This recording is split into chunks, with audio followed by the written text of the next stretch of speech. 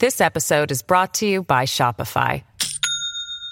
Do you have a point of sale system you can trust, or is it a real POS? You need Shopify for retail. From accepting payments to managing inventory, Shopify POS has everything you need to sell in person. Go to shopify.com/system, all lowercase, to take your retail business to the next level today. That's shopify.com/system. Hello, everybody. This is Marshall Poe. I'm the editor of the New Books Network. NBN listeners like to read books and buy them. So we thought we'd tell you that right now, our friends at Princeton University Press are having a remarkable site-wide sale. You can get 50% off books, including ebooks and audiobooks, with the code 50, F-I-F-T-Y, at checkout until May 31. You can save some real money on Princeton University Press books. I encourage you to go there and check it out.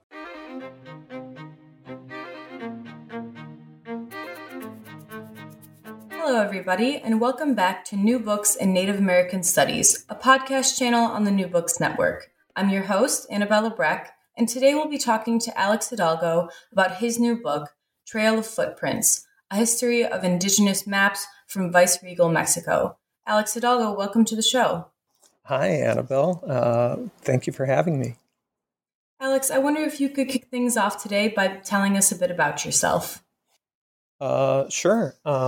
I'm a native of the city of Tijuana, Baja California, in northern Mexico, just right across the border from San Diego.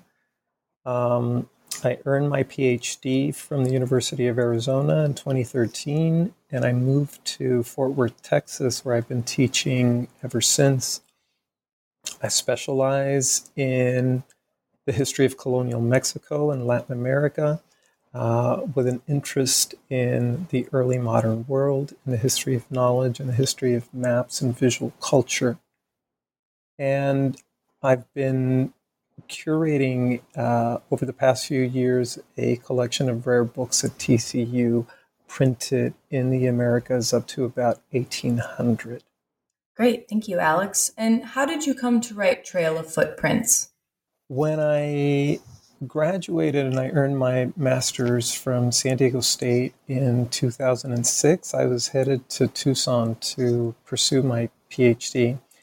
And my advisor at San Diego State, an anthropologist named Ramona Perez, invited me to work on the rehabilitation of a local archive in a town called Atzompa, right outside the city of Oaxaca. When we met with authorities in the summer, right before I moved to Tucson, they showed us a number of records that they kept in their archive so that we would have an idea of what kinds of things our team could expect when we went there over the summers to start with the rehabilitation of the archive. And one of the things that they showed us was this gorgeous painted map that the mayor of the town pulled out of a drawer from his desk and then proceeded to unfold in front of us. It was just the most spectacular thing I had ever seen. I couldn't believe that it was kept in a drawer. It was colorful. It was vibrant. It was also unique and strange, at least to my eyes, something that I had not been accustomed to. And so I took images of that record and I took them with me to Tucson, where I started my doctoral work. And in the first semester in the program, I brought the document to my advisor and asked if he would be okay if I pursued a research paper, a seminar paper on the map and on its context. I wanted to learn more about when it was made, how it was made, who made it. I had all of these basic questions, and I noticed that people seemed interested in the map itself. They wanted to know more like me, and so I pursued that, and I've been with the project ever since. In your introduction, you describe your source base, specifically 60 maps made in Oaxaca between the late 1500s and mid-1700s, as well as your methods. How do you go about deciphering the meaning of and information embedded in indigenous maps? Great question. after the initial foray into the seminar paper, I started to see that there were not just a handful of maps, but hundreds of maps of indigenous origin that were made between the middle and third part of the 16th century all the way up to the 18th century. And so I started collating and bringing these pieces together. And one of the things that I noticed was that no map was the same.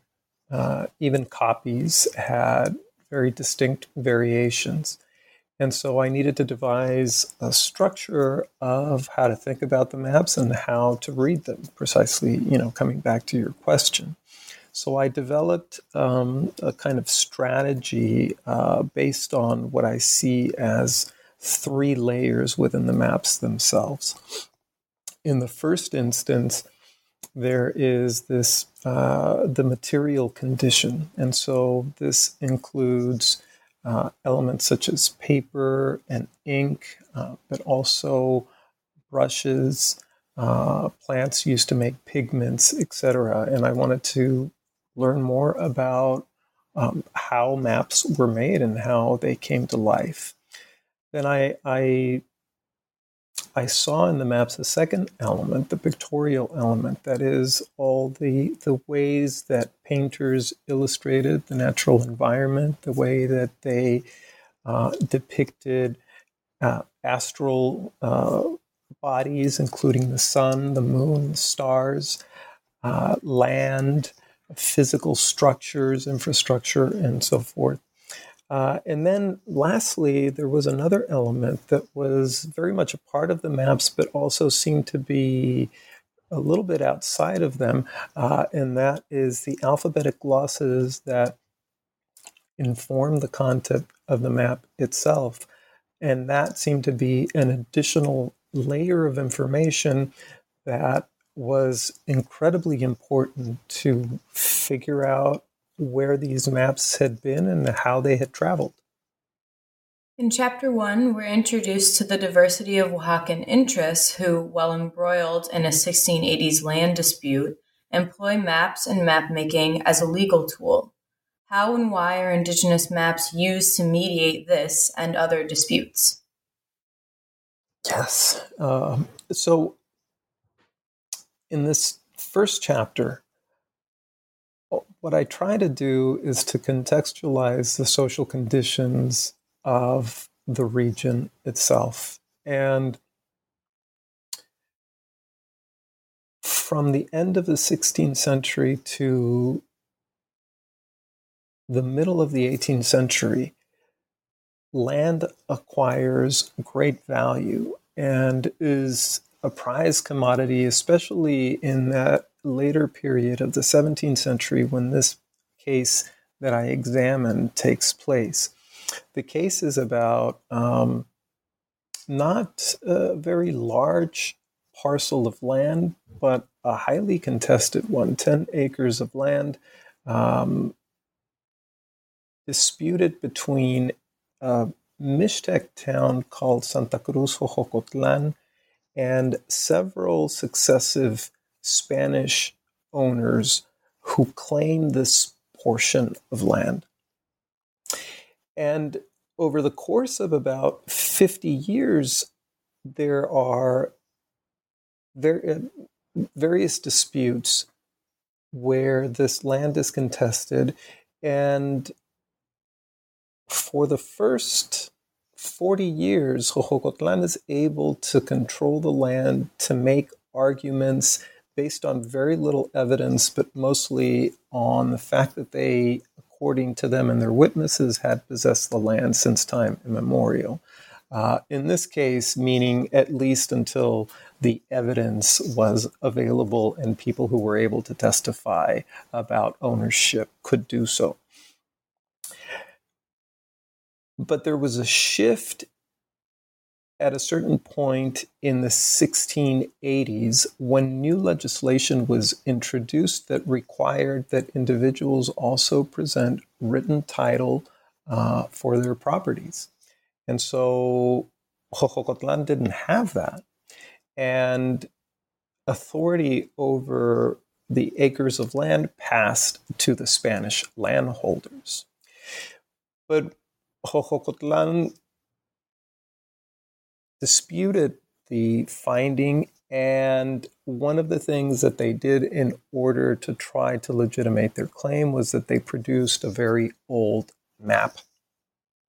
The map was in such dire conditions, it was tattered and frailed according to the sources.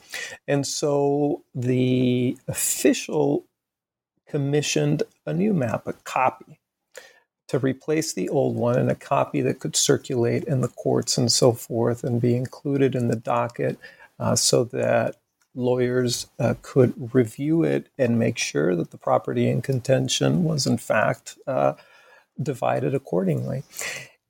And this just generated so much conflict between the parties. The introduction of the map was supposed to be tied to this idea of time immemorial, to the fact that Jocotlan has possessed that piece of land for so long, but it didn't even actually specify the property in question.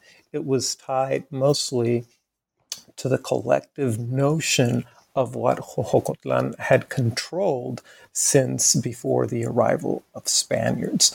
And so the case unfolds very dramatically in Oaxaca, in Mexico City, as the map is moving back and forth, and different witnesses come to legitimate both the map, but also the possession of the Spanish landholder. I won't give away the ending of the case. Suffice it to say, it is in some ways unexpected. In Chapter 2, you focus on the indigenous painters who materialize ideas about space into documented form. What kinds of image-making skills were unique to these indigenous painters' social, political, and cultural positions? And how did these positions translate onto the maps they helped to produce? Well, what a great question.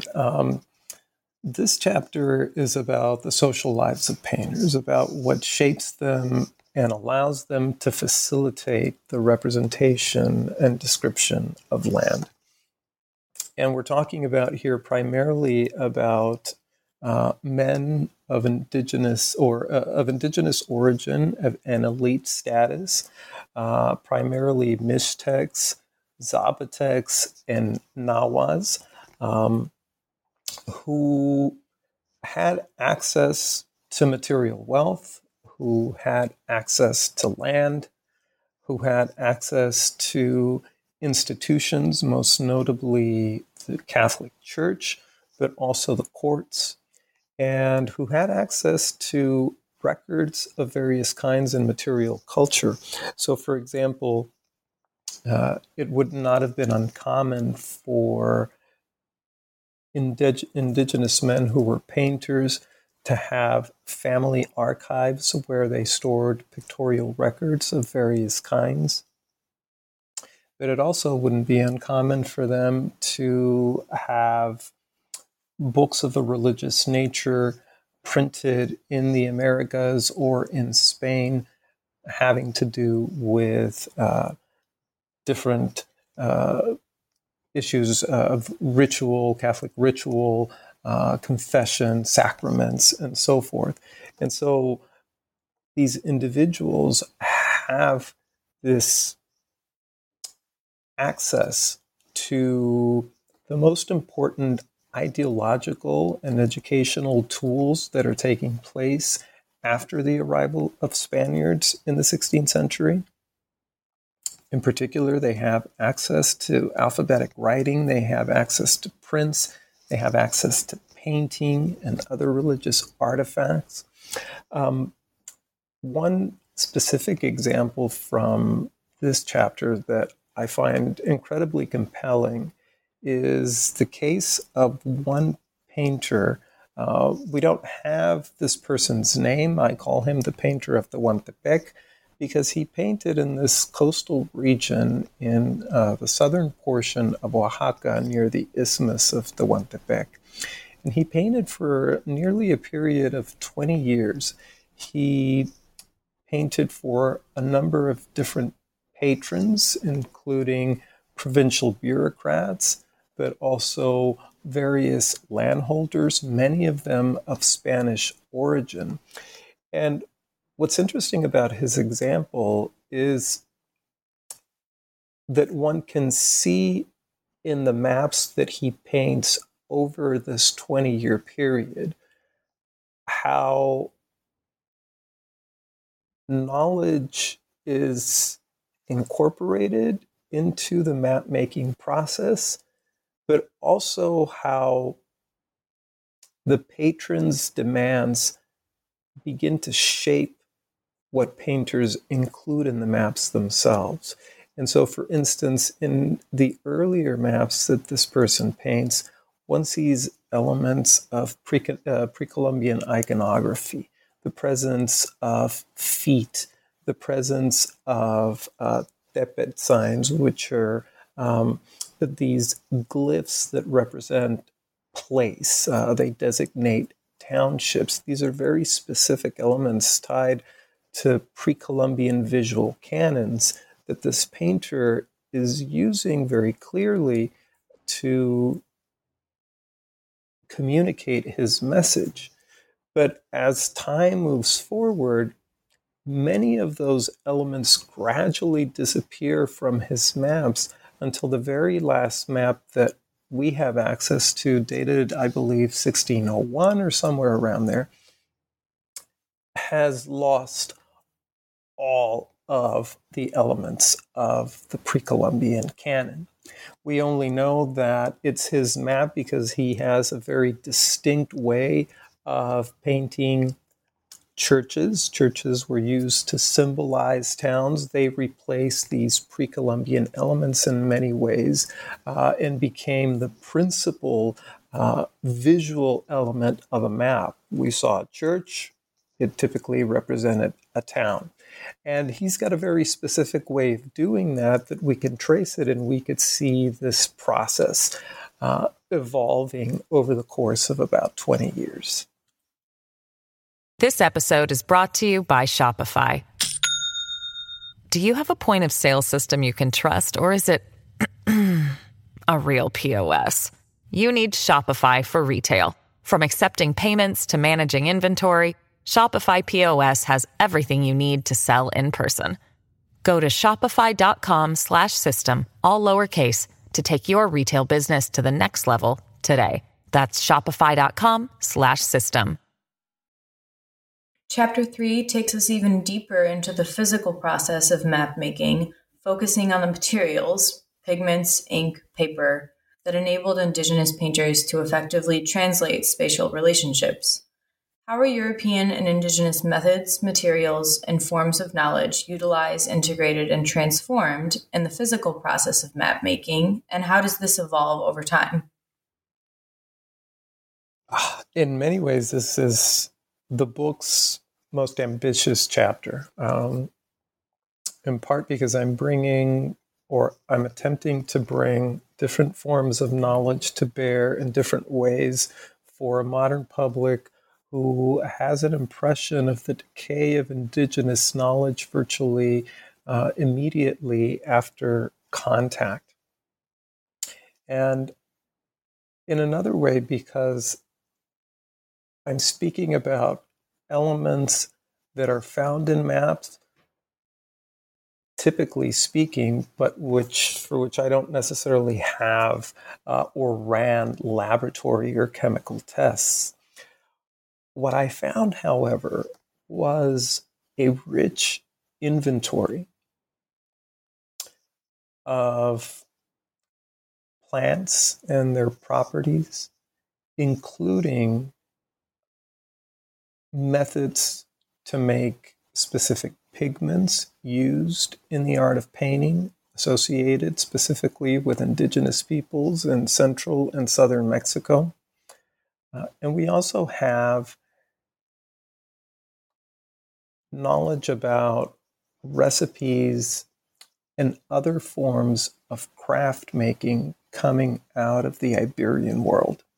For me, this was a key question in thinking about the maps themselves, in part because the maps are so visually striking.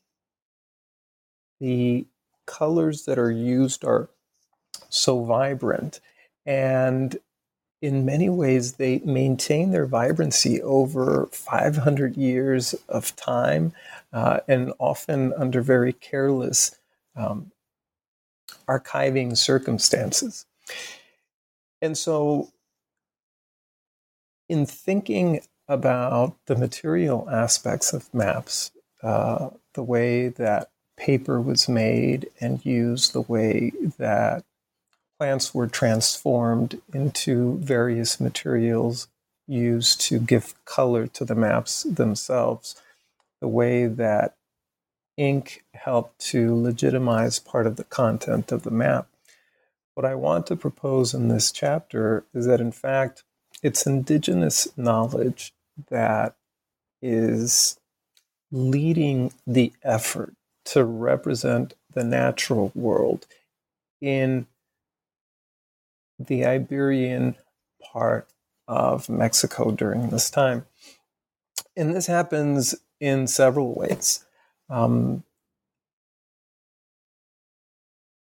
We find through the work of people like Francisco Hernandez, who is traveling through New Spain and is cataloging plants and is working through various epidemics, including the very devastating Cocolitzli epidemic that hit New Spain in the 1560s and 70s. And he's learning from indigenous informants, some of whom he coerces, some of whom work voluntarily with him, about a range of botanica that had informed medicinal practices and pictorial practices across Mesoamerica for centuries. And it's these processes that inform the fabrication of pigments used to make maps. I've used the studies of other pictorial records from the time period and from the region, from scholars who have run chemical tests and analyses of pictorial records, to give myself a range of options of the types of materials that could have been found. I think, in part, this is also a very unique way to think about maps, because part of the knowledge that was associated with plants continued, but was not necessarily documented by Spaniards after the 17th century, at least not in a systematized way as Francisco Hernandez had done. But it continued to move very much in the subtext of indigenous communities. And this is perhaps one of the most consistent qualities of maps over time. If we see maps, they lose a lot of their iconography associated with pre-Columbian pictorial practices when we move into the late 17th and 18th century. But one thing that is not lost and retains much of its earlier consistency are the materials that are used to make the maps themselves. Producing a quote-unquote legitimate map entailed walking a fine line between the skills and interests of indigenous painters and the demands and guidelines of Spanish officials. Chapter 4 details this precarious process of certification and authentication. In what ways do both Spanish officials and indigenous map makers maneuver this conundrum of authenticity? Yes, this chapter is set against a vast network of provincial bureaucrats, lawyers, notaries, judges, translators of indigenous and Spanish origin that populated the region's lettered city, right? The concept Angel Rama brings about to describe the manuscript culture that serves to undergird Spanish colonialism in the Americas. And one of the questions, or one of the things that I noticed when I prepared and researched for my discussion on maps, was that there is an impression that even though indigenous people made maps to litigate issues related to land, in particular land disputes, property rights, petitions for specific parcels of land, infrastructure projects, that there was an idea that once they hit the Spanish courts, they lost value because officials could not read them and could not interpret them. Therefore, the documents were useless. Or perhaps that's maybe being a little bit too strong, but at least were not very useful. But the thing that I kept coming back to was that I saw that maps continued to be commissioned and that they continued to circulate, and that in fact there was all this writing on the maps that indicated that people had read and viewed them, sometimes very intensely. And what I argue in this chapter is that in fact it's very much, or maps represent perhaps the most scrutinized form of evidence in the legal courts during the colonial period, in part because they are not alphabetic records, they are pictorial records, in part because they are made by indigenous people, and that carries certain connotations, and in part because they needed to be understood because they were often heavily used over generations. And so my conclusion is that officials apply what I'm very loosely describing as a concept of sameness. They want to make all the maps look the same and conform to their regulations. And the maps don't want to play nice because they're very different, because each painter has his own kind of set of skills that varies according to region and access to resources. But officials can, in fact, make very specific requests about what they need in a map. And they do.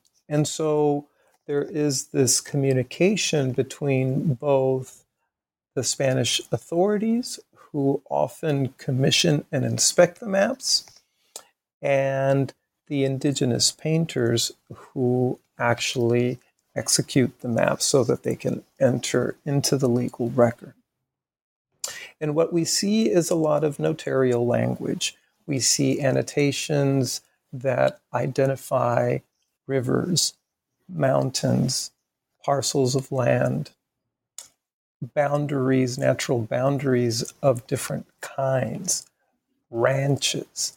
We see them identifying specific sites that are under contention or that are being petitioned, sometimes in very simple ways with a sort of X marks the spot moment. Aquí es el sitio. The site is here, right? And it forces the viewer to go to that particular portion of the map.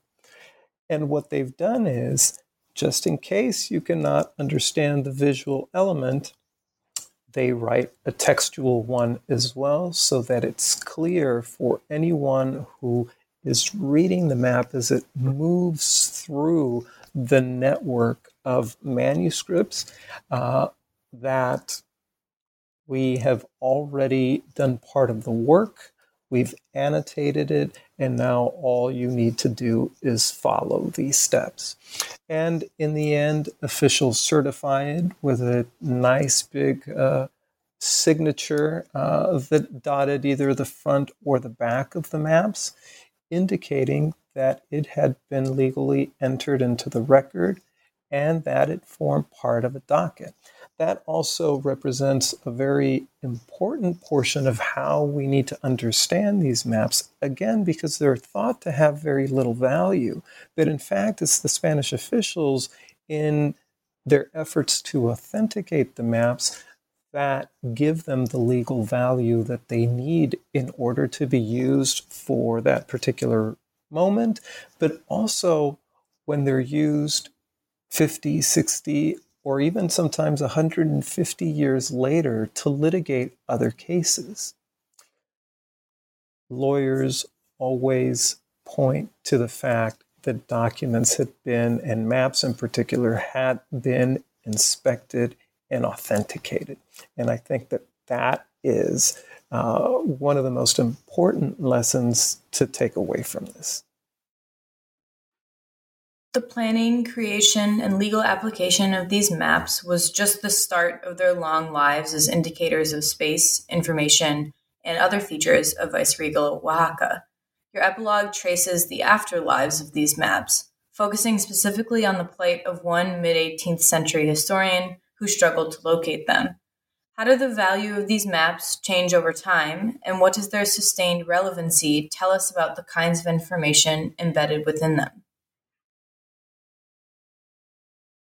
As I was preparing the manuscript and I had arrived to Fort Worth, I visited the Benson Latin American Collection in Austin, one of the largest collections for the study of colonial Latin America, colonial Mexico in specific. And it includes a large collection of maps produced in the 16th century called the Relaciones Geográficas, a survey of geography, land, and culture. But it also includes an assortment of other records associated with pre-Columbian manuscripts. A popular theme, I later found out, especially during the 18th century. One of the things that I found, in part because there was an indication that there were some maps involved, was this case against an Italian aristocrat who traveled to New Spain in the 1730s, who collected items related to the apparition of the Virgin of Guadalupe, but also Mesoamerican documents. I looked at the case, and what I found was, as you mentioned, the plight of this Italian who brought together the most impressive collection of records associated with the early contact period in Mexico.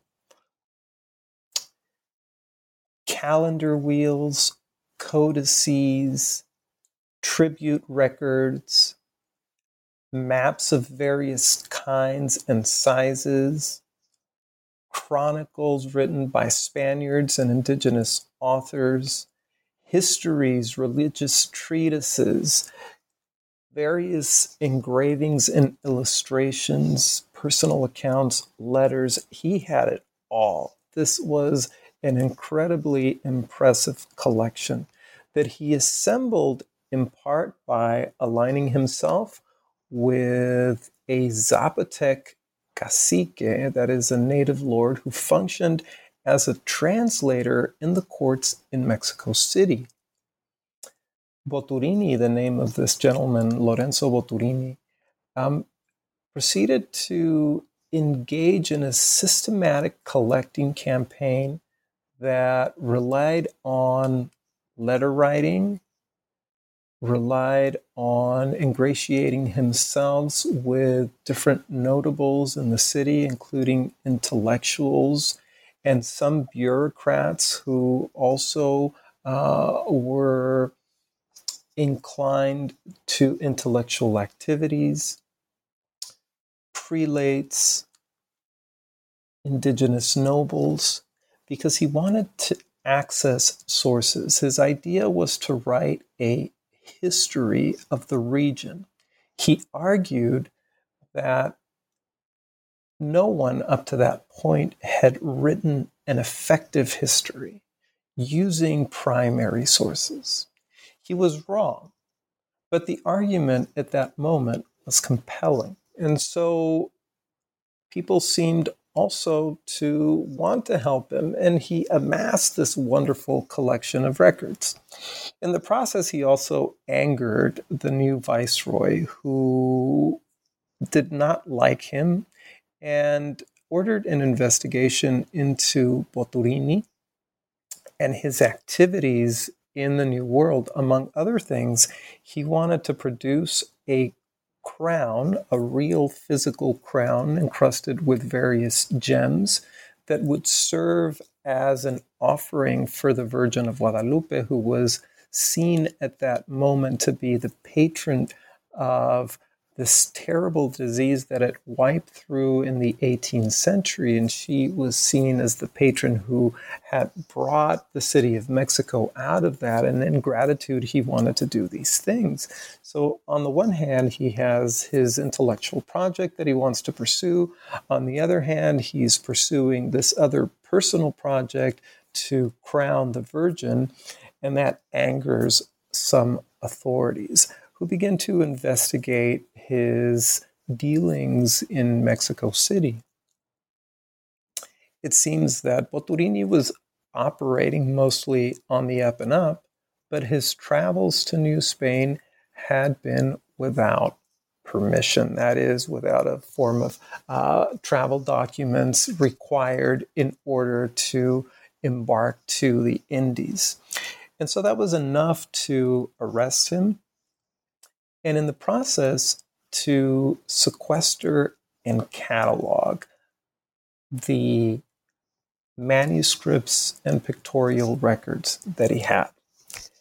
Coming back to the question, what is it that we see changing in, over time for these maps? And one of the things is they become historical documents. They become collectible items for antiquarians who use them to think about the culture of Mesoamerica prior and right around the time of contact, and used them to think about the region's past.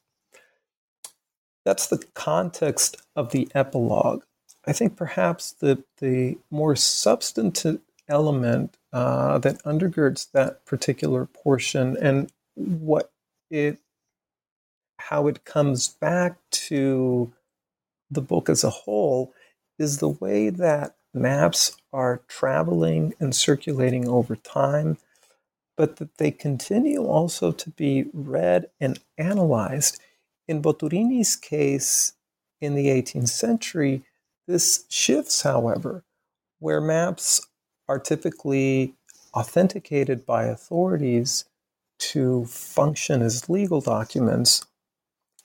For Boturini, they become historical records that need to be analyzed and classified in a different way. And so it's the work of both Boturini and also the Zapotec Lord that generates a new way to think about Mesoamerican pictorial records. They pay attention to language. They pay attention to material condition. They pay attention to year of production. They pay attention to the contents of the items themselves. For an early modern inventory, this is a highly intelligent and descriptive annotation of a collection that gradually was disassembled after Boturini's unfortunate expulsion from New Spain in the 1740s. Authorities did not release the collection to Boturini when they released him. In fact, they kept it in the view of historian Jorge Cañizares' Guerra as a way to protect elements that had been produced in New Spain, and that, at least from the perspective of certain custodians in New Spain, should remain in the viceroyalty and should not leave the country. And so we see that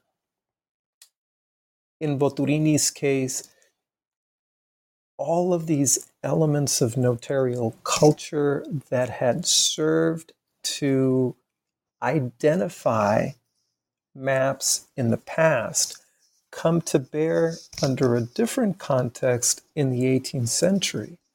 In fact, the Zapotec lord, Patricio Lopez, he had been a translator for the courts where he had access to pictorial records, and in working for years with indigenous people as a translator, had acquired the experience to read such documents. It's interesting that individuals like him are also making historical arguments and historical claims. In his case, in his annotated inventory of the collection, he is very clear to point out that only individuals with direct experience with sources can interpret the records. Well, Alex, we've taken up a lot of your time today. Before we wrap up, I have one last question for you. What are you working on now? Oh, wow. Yes. I'm working on a couple of different things. I've started a new project on the history of sound that examines the way that sound influenced everyday life during the colonial period in central Mexico. I'm thinking specifically about voices beyond speech, but rather the different types of sounds that individuals can produce, from screams to laughter to crying to murmur. These are all elements that are recorded in the historical record.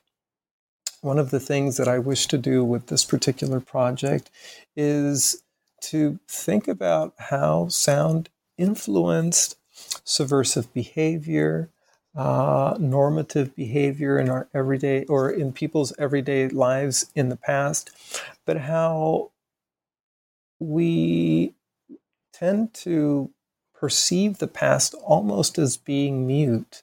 We don't or can't, or think that we can't listen to how different sonic elements played such an important role in organizing society.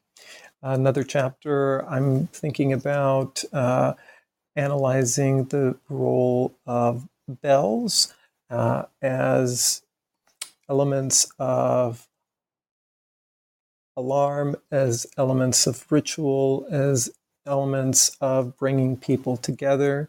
Another chapter will examine the rise of the guitar in the 18th century as a subversive musical instrument that opened the way for lewd dances and satirical lyrics.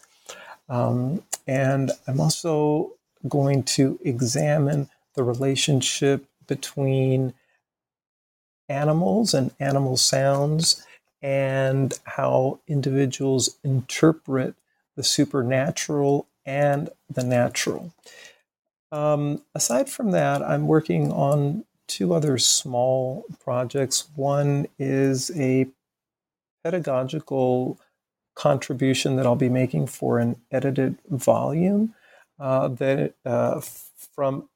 comes out of the research on the chapter on materials in the book. I replicate the ink recipes that I examined, the iron gall ink recipes that I examine in the chapter, and I bring that research into the classroom where my students and I go into a chemistry laboratory and reproduce iron gall ink, and we make quills out of goose feathers, and then we take all of these elements and we engage in a scriptorium workshop writing with rack paper, that is the type of paper that was used during the early modern period. So I'm writing about that experience for an edited volume on teaching with objects.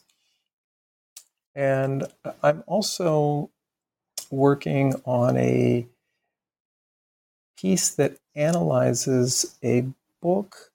It's a manual for confessors that's published in the convent of Santiago de Tlatelolco.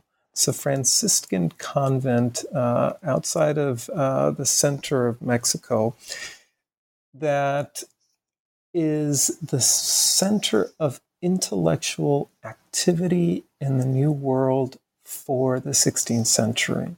And one of the principal locations where works of ethnography are being produced. TCU Special Collections acquired a rare copy of this book that is annotated and that can be traced over time through several Franciscan convents in central Mexico.